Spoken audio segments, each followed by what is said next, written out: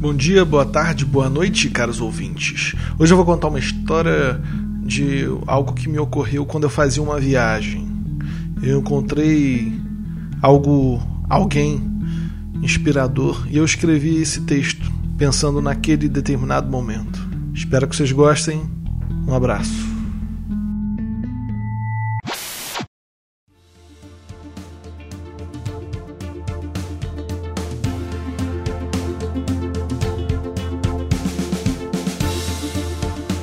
Eu estava na terra do tio Sam, costa oeste, na terra em que os sonhos viram realidade, sonhos hollywoodianos, cinema, glamour, dinheiro, purpurina, fogos.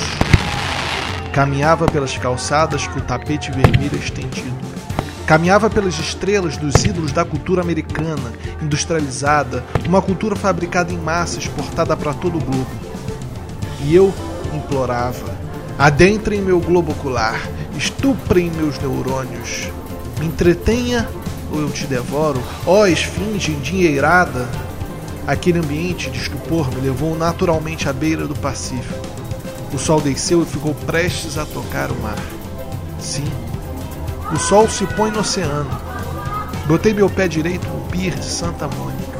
As pessoas entravam e saíam como robôs. Entrou, já viu, comprou, saiu. A América tem mesmo uma cultura de construir piers.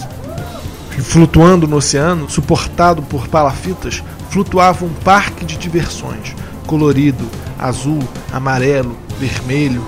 A tinta não estava descascando e o metal não estava oxidando. Era lindo e as pessoas em fila pagavam, entravam, saíam. Entrou, já viu, comprou, saiu. Ter ou não ter, eis a questão. E chegando lá, meus caros, passo a passo eu sentia madeira firme no chão. Nada de verniz descascando, nada de ranhuras ou barulho. A madeira não rangia, nem falava, nem passava nada.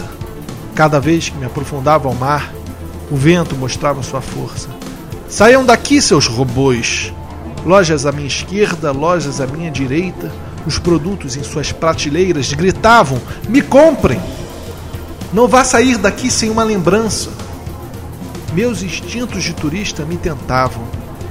E em um canto, o Bubba Gump Shrimp Company, o restaurante de camarão do filme do Forrest Gump. Como eu não vou lá? Tiro ou não tiro foto? E ao meu redor, o mundo perfeito e artificial tentava me fisgar. O que você tem aí? Passa pra cá. Vou seguindo e mal posso perceber à minha volta uma praia maravilhosa. Quem está no pier está num frenesi. Quem está à beira-mar está em paz. Chegando ao final, vou escutando uma música, uma guitarra, uma gaita. Os pássaros voam, o vento bate, o sol castiga. É quando desço as escadas e percebo um senhor de cabelo grisalho, com um mullet privilegiado pendendo sobre os ombros.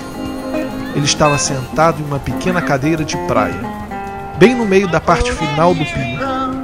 Ao seu redor estava um amplificador fajuto, um chapéu com os trocados e uma pilha de CDs sujos. O som da gaita rasgava o clima energético do lugar. As suas músicas levavam uma certa calma para o ambiente frenético. Ele se integrava à paisagem de uma forma completamente desconexa.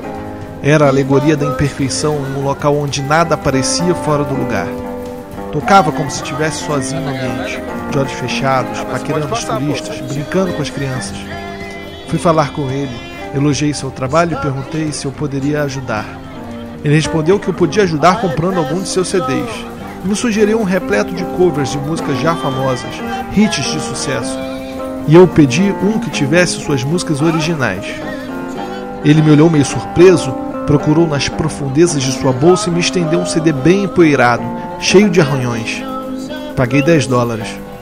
O senhor não me disse o nome, e hoje só me resta um CD com o nome do álbum escrito com caneta para retroprojetor em caligrafia tremida. E o nome do CD? Forever Originals. Para sempre originais. Uma alusão ao aparente fracasso eterno de suas músicas. Uma declaração de que suas músicas sempre serão originais pelo simples fato de que nunca ninguém as iria ouvir. Ninguém as escuta. Até hoje. E eu gosto de imaginar que algum dia alguém o produzirá e fará estourar como sucesso. Fãs, CDs, DVDs, fama, dinheiro, glamour, purpurina, fogos. Mas quando eu leio o título do álbum, Para Sempre, Originais, lembro que dessa forma ele se tornaria somente mais um, alimentando ainda mais essa cultura industrializada, e que aquele peer perderia seu único elemento realmente genuíno e verdadeiro. On a winter's day, I'd be safe and warm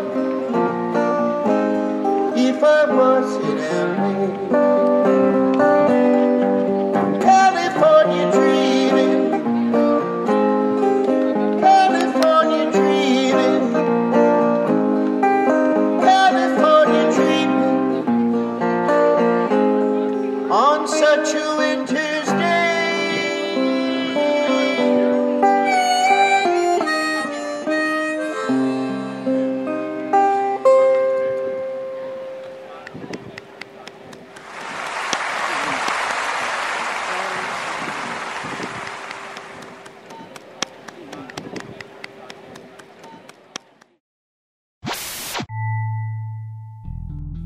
Bom, meus caros ouvintes, esta foi uma homenagem aos músicos de rua. Esse senhor que tocou no Pier Santa Mônica realmente fez aquele momento se tornar muito mais especial para mim. Eu comprei o CD e ouvi ele depois. E apesar da qualidade da gravação não ser muito boa, a maioria das músicas, tem uma poética interessantíssima. São músicas que falam do cotidiano. E esse senhor é aquele típico cantor country americano, sabe? E eu separei 4 das melhores músicas do CD que eu sempre escuto.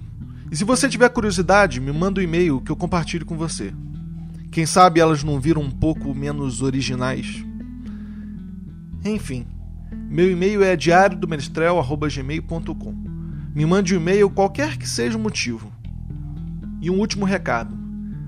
Eu sempre posto todo mês pelo menos uma coisa aqui nesse feed. Mas nesse próximo mês, talvez eu passe um tempo maior sem postar. Não sei, talvez. Primeiro porque eu vou entrar de férias, eu vou viajar, vou sumir um pouco. Segundo, porque eu tô trabalhando aí uma novidade no âmbito podcastal. Portanto, novidades virão. Aguardem e confiem. Um beijo, um abraço e até a próxima.